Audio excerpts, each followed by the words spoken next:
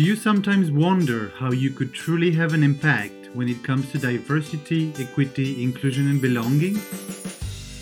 How do you know you are moving in the right direction when it comes to becoming a more inclusive individual? As Diverse as Two Peas in a Pod brings topics such as ethnicity, genders, sexuality, or religion on the table. We talk about research and science, but also emotions, feelings, and vulnerability. We discuss allyship, advocacy, and privilege. But most importantly, we talk action. Because without action, we stay still. And when it comes to diversity, equity, inclusion, and belonging, stillness is never the answer. Welcome to As Diverse as Two Peas in a Pod. Today's episode is all about biases, possibly the basis of any work about becoming more self-aware and starting our journey to become more inclusive individuals. I have had the pleasure to talk to Matthew Cahill, who is the CEO and president of the Percipio company. His deep expertise in cognitive, social, and workplace biases is rooted in the belief that if you have a brain, you have bias. He helps executives reduce mental mistakes, strengthen workplace relationships, and disrupt existing bias within current HR processes, meeting protocols, and corporate policies. Matthew has demonstrated success with large clients like LinkedIn, Salesforce, and dozens of small to mid-sized companies looking to create more inclusive workplaces, work smarter, generate more revenue, and move from bias to belonging. Welcome to episode 12 of As Diverse as Two Peas in a Pod. Welcome to this episode of As Diverse as Two Peas in a Pod. Matthew, welcome. It's a pleasure to have you here. How are you doing? I'm doing great, Julian. Thank you for having me on Two Peas in a Pod. I love that name. I think, it took me a little bit of time to come up with the name. And I think it was the idea that in principle, we all similar. We should be all the same. That's at least what we want to aim for. But in reality, we're as diverse as these two peas in a pod, indeed. Yeah, I'm sure we'll unpack this a little bit farther. But the surface of those peas are social constructs. So the colors of our skin have been used for social constructs in very nefarious ways. But I don't want to jump right into that yet. Well, let's start then and jump right in the discussion, but to get to know you a little bit more. So, Matthew, what's your story? My story. Currently I'm in San Francisco, California. I've often joked that San Francisco, beneath the city itself, deep within the earth, there's a magnet that's attracting the weirdos and freaks from all over the planet. Like, people come to San Francisco for eccentricity, for diversity, for all sorts of different ideas. And then, sometimes they stay, sometimes they come into the city, and this is for all walks of life, all orientations. They meet, they migrate, they mate, and they migrate. And they leave the city for something that's more similar, for that sameness, for that sense of comfort. And I like to say my wife and I have bucked that trend. We stayed here in San Francisco. We have 2 children. We're living and working in San Francisco and making the most of it. Amazing. Well, that's then, based on that description, there's definitely a place I need to come and visit soon then. Oh my gosh, it is. I'm very biased to say it is the most beautiful city on the planet. There's maybe some that are close, that were in the same top 5. Let's just be I'll be a less biased if I say it. And you're talking to someone who comes from Paris, so that's going to be a difficult one to sell as well, possibly. Ah, yes, yes, yes, But yes. I'll definitely come and check it out and make up my mind for sure.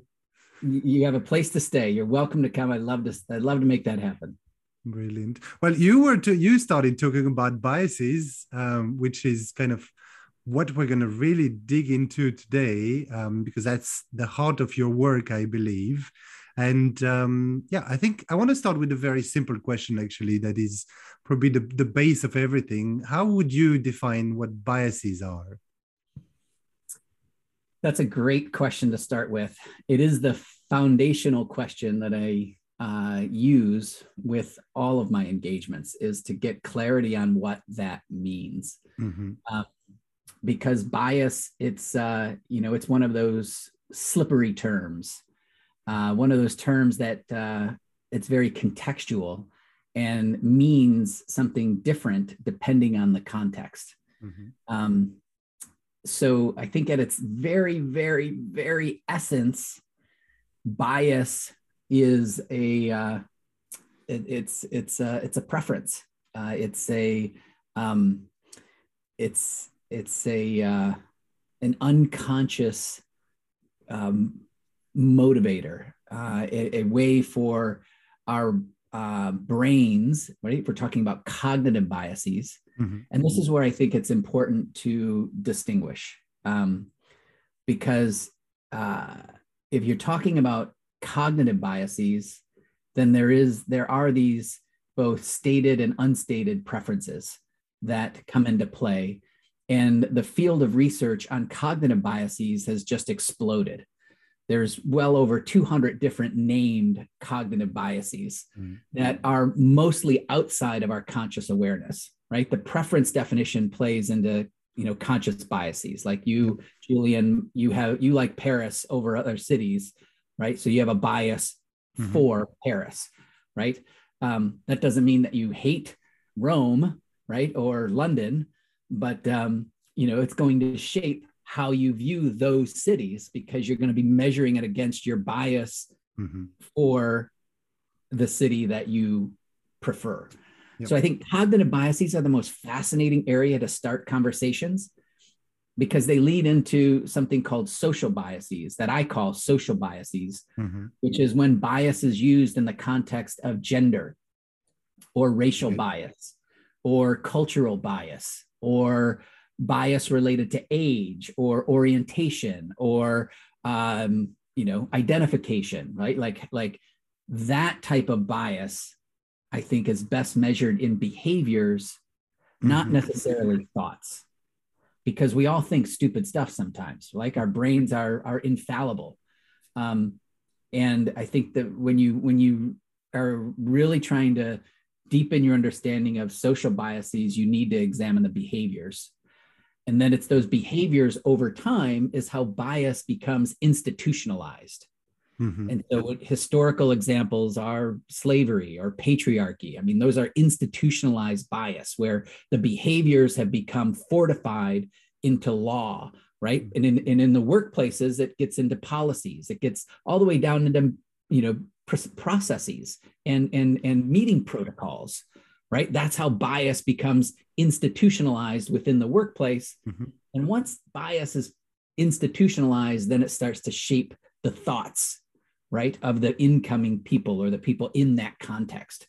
And so I refer that whole conceptual model as the bias ecosystem. And so, I hope that gives you a very thorough, long-winded explanation as to how I view biases. I think it's a great way to put it together, indeed. And one of the things it made me think about when you were talking about it is very often we associate biases to something is quite negative, but then I often hear as well people saying, but some biases can be good. What are your thoughts about that? Again, this is why it's critical to be precise with your language, right? Our brains are infallible, and we often take for granted that language means what you think it does. But you speak more than one language. You know that that's inherently wrong, right? Like language is Mm-hmm. very, very, very tricky. And so I think with bias, it's a really useful linguistic construct because it's provocative enough. I think it's associated enough with negativity that Mm-hmm. it captures your attention. Like there's something inherently like, oh, bias, like I'm intrigued. But it's also used in a positive context. You can have a bias of Paris over London, or chocolate over ice cream, or Mm-hmm. it's not something that's just implicitly evil or wrong, Mm-hmm. or and it doesn't have necessarily legal complications, right? When you start Yeah. talking about prejudice, which is also a preference, prejudice leads to discrimination. Mm-hmm. These terms have legal complications. Much harder to have an authentic, open dialogue if you're framing behaviors and characterizing them in those terms. Mm-hmm. It makes sense completely. And so the a lot of the work you do is with organizations. And why is it important for these organizations to kind of tackle these biases in the workplace? And you talked about the three different kinds around the bias ecosystem. I imagine you do some work on each of them as well with any organization you work with. Yeah. Because biases are part of human nature, right? Like this says here, if you have a brain, you have bias, Mm-hmm. right? And so their biases are impacting every business that's utilizing brains, right? Yep. Which is every business on the planet.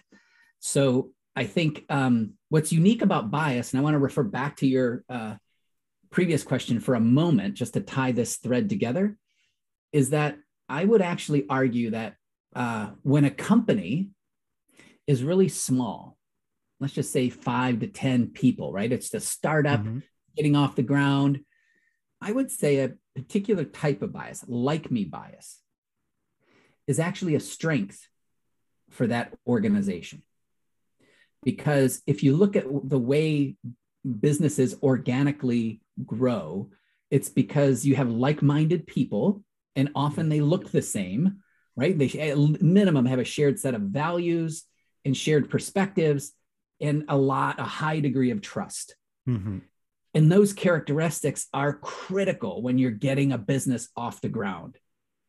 And so the problem lies in that over time, if you over rely on that same bias and allow that to guide your decision making, Mm-hmm. then you end up with a homogenous workforce, right? Then you end up on missing out on growth opportunities. Then you end up on missing out on market sector. And there's volumes of research that show diverse organizations outperform homogenous organizations. Mm-hmm.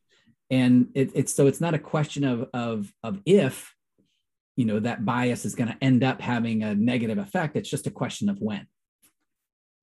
Mm-hmm. I understand.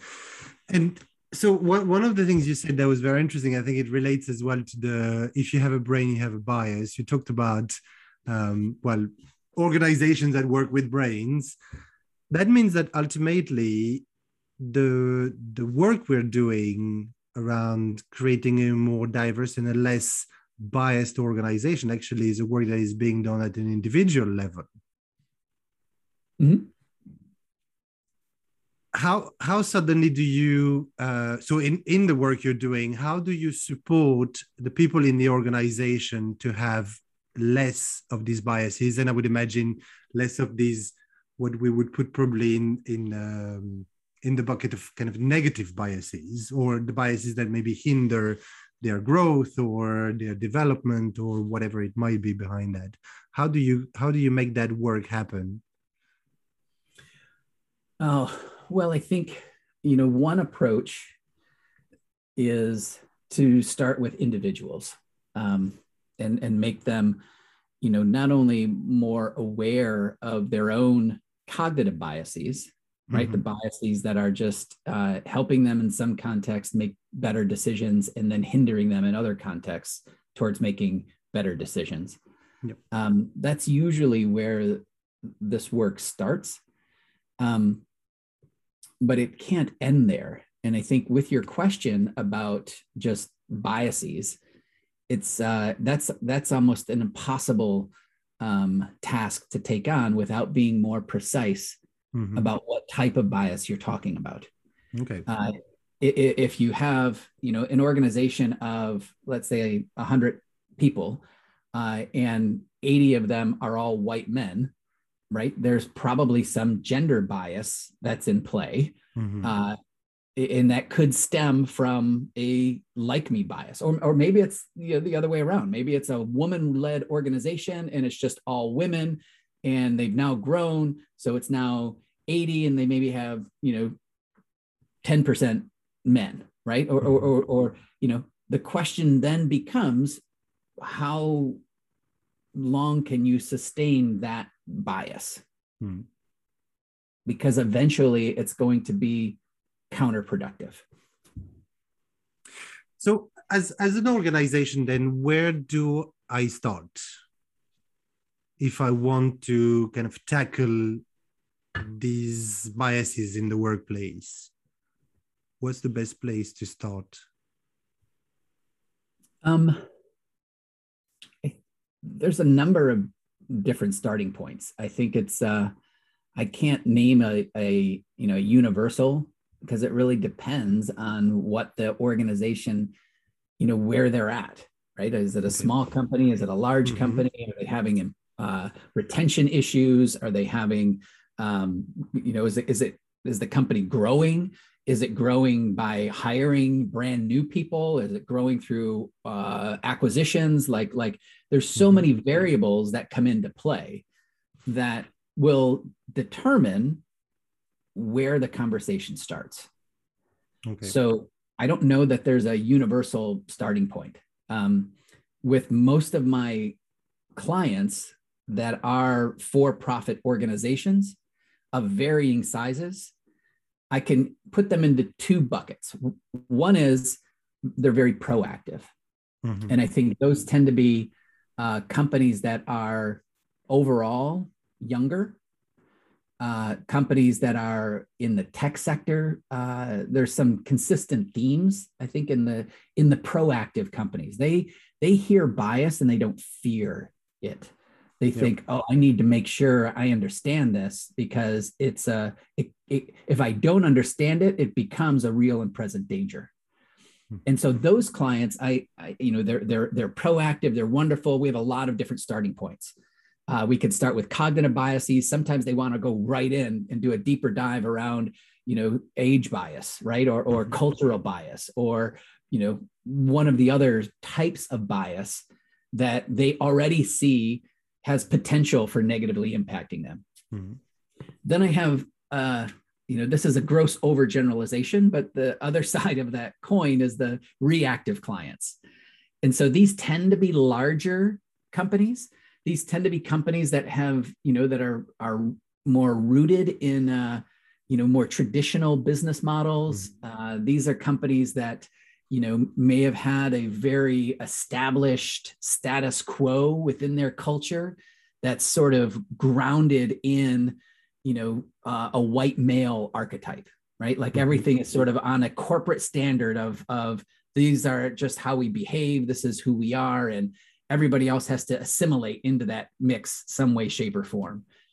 And those companies are experiencing a lot of problems. Like there's a lot of, reactive measures that are in place, right? Like they have people that are leaving, they have retention issues, they have sometimes issues have escalated to where there's workplace investigations that are taking place. And those clients I work with equally well, just obviously from a very different starting point.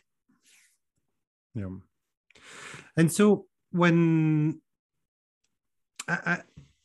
one of the programs I think that you're running, if I'm right on the name, is called From Bias to Belonging.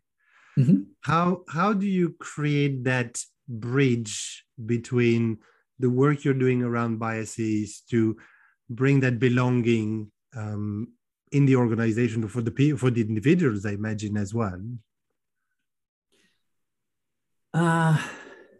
Well, I think in an American context, and I know you are currently in Romania. Yes, exactly.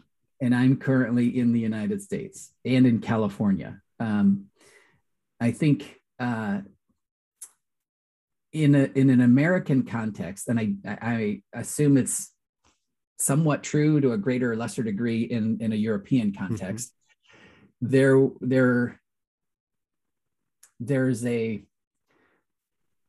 a very intentional, explicit effort that started, let's just call it 25, 30, maybe 40 years ago, right? To a lesser degree, of diversifying the workforce.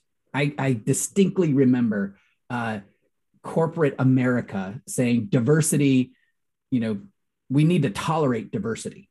That's the initial language that was used. And at the time that was groundbreaking, right? But when you think about it and step back and look at it through a different lens, especially today, you tolerate a rash, right? Like you tolerate something you want to go away. It was not really groundbreaking. I mean, it was groundbreaking for the time because there was no focus on diversity, no attention given to diversity, but diversity was to be tolerated. And that, didn't it last very long until, the same sort of public corporate consciousness said we need to have more inclusive environments. We can't, we hire people of color and then they don't stick around. Why is that? Well, you have a culture that's not really inclusive of people of color. Yep. And so there was the extension of diversity and inclusion, D&I.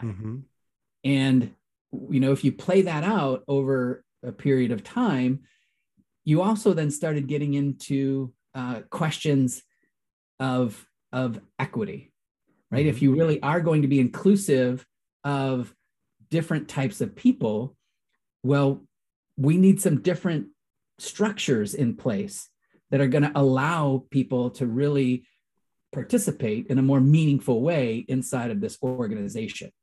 So now you have diversity, equity, inclusion. DEI has now taken on there are DEI committees, there's DEI officers within certain organizations. There's, this area has really ballooned. I mean, it's grown to now. It's not uncommon, especially on the West Coast, with that proactive type of company, to say we want to create a culture of belonging. So you have DEIB, diversity, equity, inclusion, and belonging. And my program, starts with bias, so you can deepen your understanding of what the more pernicious biased processes are within an organization. Like how are these things contributing to a culture that's being, more exclusionary than it is inclusionary, and using bias as both a linguistic and conceptual framework, we can move conversations from bias to fostering a greater sense of belonging, to allow people to see themselves in the context of their work.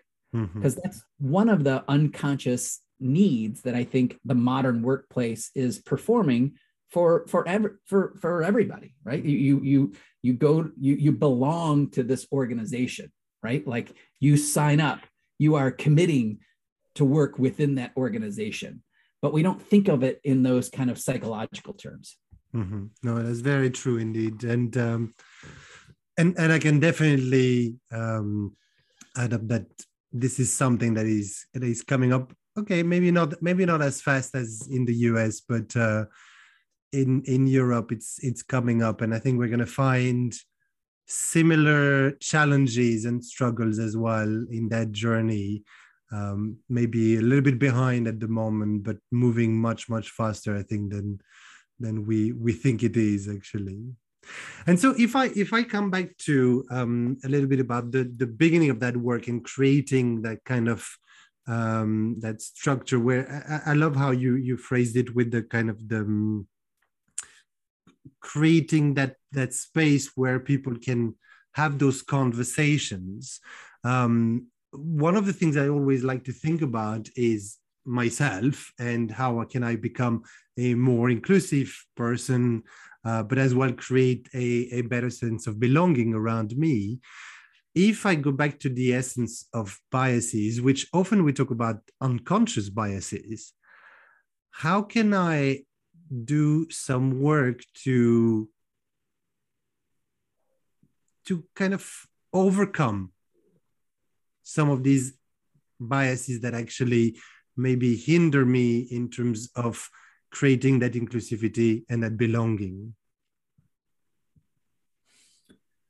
Well, so at an individual level, I think, because being unconscious, I think the struggle I have is to think, how do I ever know whether I'm getting better or not?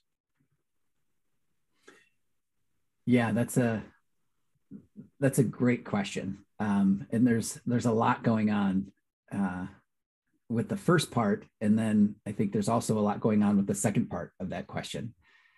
The first part, it's one thing to become aware of an unconscious bias.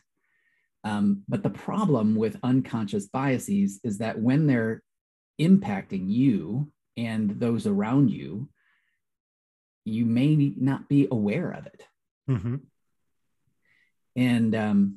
And so I think that's part of the reason why, as an individual, you can't just rely on yourself, because we're limited in our own capacity. We're limited in our own conscious perceptions of the world, and yet we forget that, and we're all guilty of falling into that mental trap of, this is it, like, mm-hmm. I'm focused on my job. This is what's important to me. I need to get this done. And, we forget that we're now subject to all of these unconscious biases that may lead to, at minimum, miscommunication, mm-hmm. And at worst, traumatizing somebody. And so I think the more that you can foster a sense of psychological safety within your immediate people that you're interacting with the most, mm-hmm. on every given day, right? So that when somebody does say, hey, Julian, I think you may have been a little biased in your thinking there in this meeting, your first reaction isn't defensiveness and to try to deny it. Your first reaction is, oh, wow, okay, this is an opportunity for me to become a better human being, or just make a better decision the next time around, right? So I think it's those are indicators of how bias can lead people to, making better decisions, for strengthening your relationship, right? Instead of getting defensive and hating this person for calling that out, right?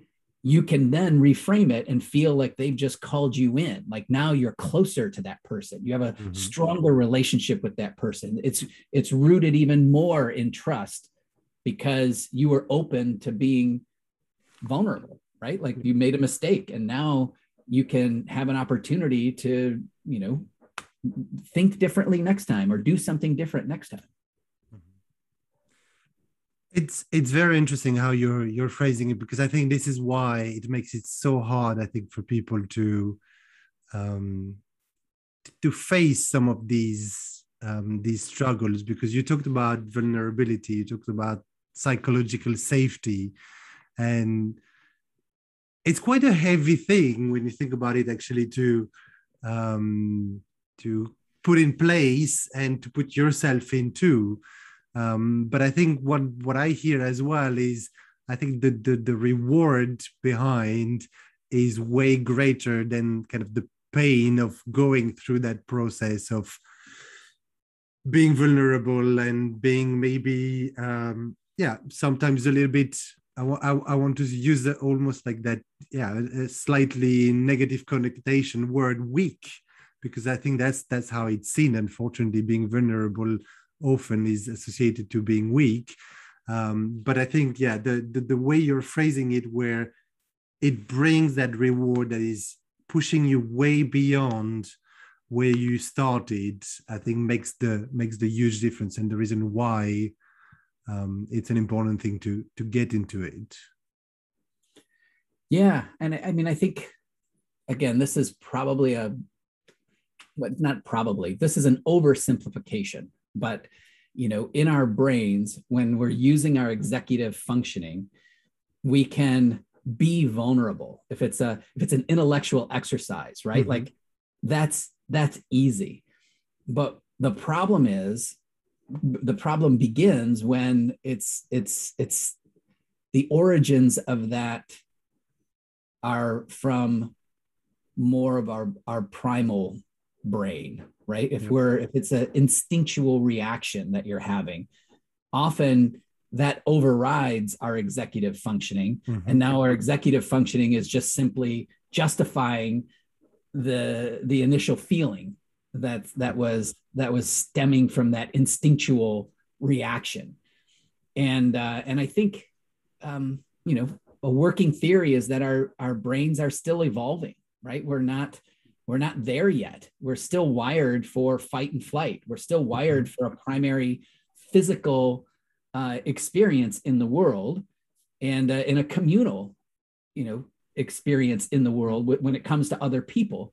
And we live in a world where it's those instincts.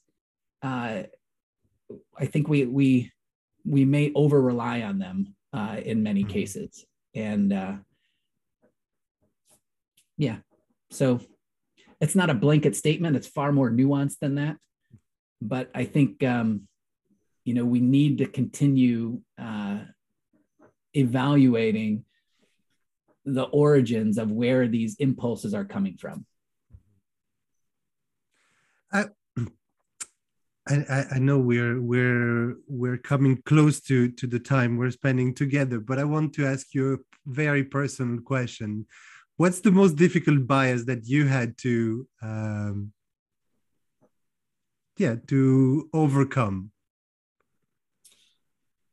Oh God, my own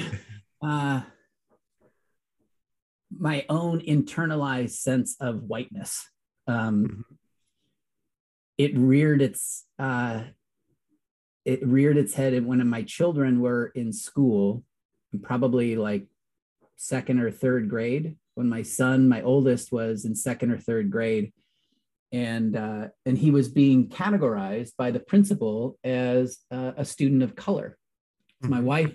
My wife, I jokingly described her as she represents as Black as I am white, but it's so much more nuanced than that. My wife actually identifies as Latina. Her first language is Spanish.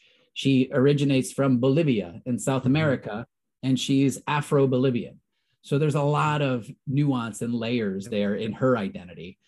And, I'm Midwestern, American, white, cisgender, male, and our children are a product of that, right? Mm-hmm. Like, so they have their own sense of identity in the world now. But, the first time that my children were being cast into this student of color mode, I had this visceral reaction. Like I feared on their behalf, like, oh my gosh, they're going to be treated less than because they're not being perceived as a white student.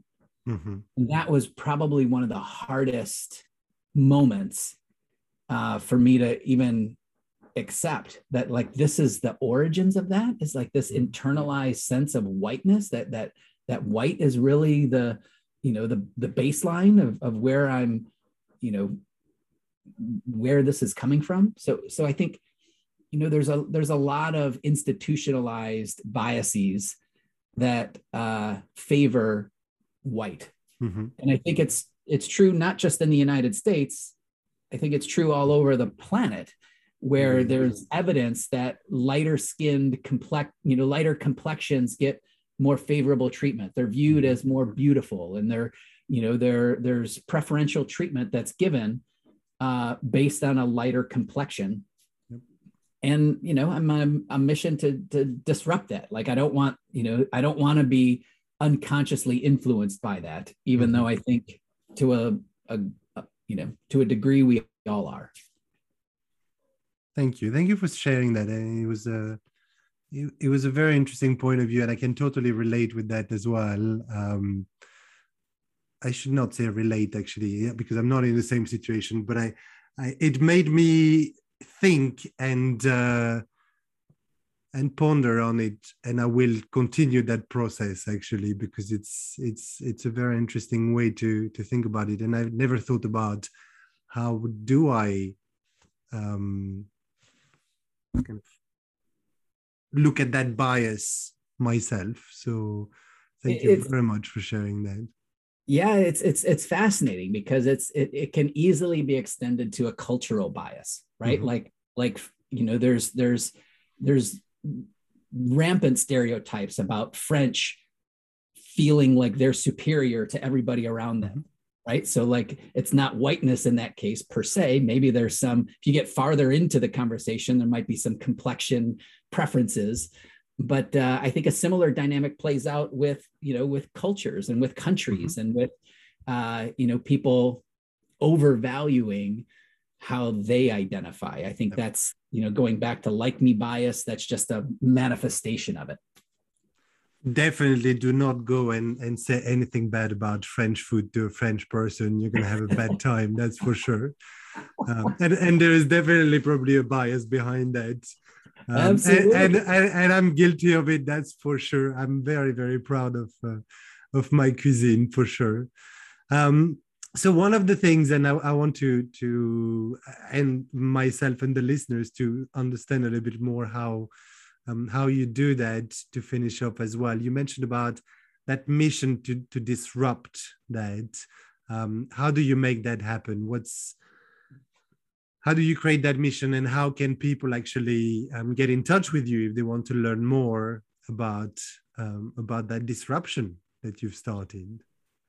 Well, I think an easy way, if the way that I described bias and the bias ecosystem and cognitive biases versus social biases versus institutionalized biases, if that conceptual model resonates with you, then you can go to my website and take a very simple bias assessment, right? It's the first thing you'll see on the website. And it takes like 4 to 6 minutes to answer some questions, but then it gives you a breakdown of, where you're at with your responses and how likely you are to be impacted by one or more of those cognitive biases. I narrowed the research down to 5 that I think are most common in every workplace, but that can be extended out to your day-to-day, activities. Yep. So I think there's a practical measure in that. It's intriguing. It's always, I think intriguing to learn more about how your brain is operating, and that may be a basis for wanting to learn more. Definitely, I actually did it myself, and it was very interesting to look at the results. I will continue the work. I will continue the work on that. Great. Well, good. And come join us for the Inclusive Leadership in a Virtual World. I know you are, Julian, you're also joining that on Wednesdays at 10 o'clock Pacific time. So there's a gratuitous plug for that. That's also on my company website, percipiocompany.com. And those are 2 very easy ways to start this lifetime journey of discovery. And I was going to say, actually, I was going to mention about the weekly meeting. I think it's a great place. And just before we started the podcast, we were talking about it a little bit as well. And there are some wonderful people. You have a guest speaker every week as well, who talks about various topics around inclusive leadership. And I think it is indeed a great place to be for networking with people who have similar struggles, who have also similar maybe stories or completely different struggles and completely different stories, but that we can learn from as well. So it's definitely a great place. And I'll put all the links in the episode notes as well for people to be able to reach out. Oh, beautiful. And thank you for doing what you're doing, Julian. This is, to approach diversity, with this model of being two peas in a pod, I think is a great way to do it, because, we do have far more in common with one another than we do have different. I think because of our cognitive limitations, we intend to over accentuate the differences. No, very true. And thank you very much as well for being part of this journey. I hope we'll have you again, maybe on another topic or deep dive on some of these. So thank you so much for being here with me today. Bring it on. It's great to speak with you. Thank you so much for listening.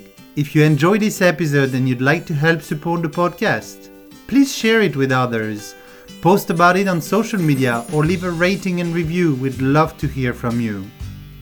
To catch all the latest from us, you can follow us on Instagram, Facebook, or YouTube at As Diverse as Two Peas in a Pod. Thanks again, and I'll see you next time.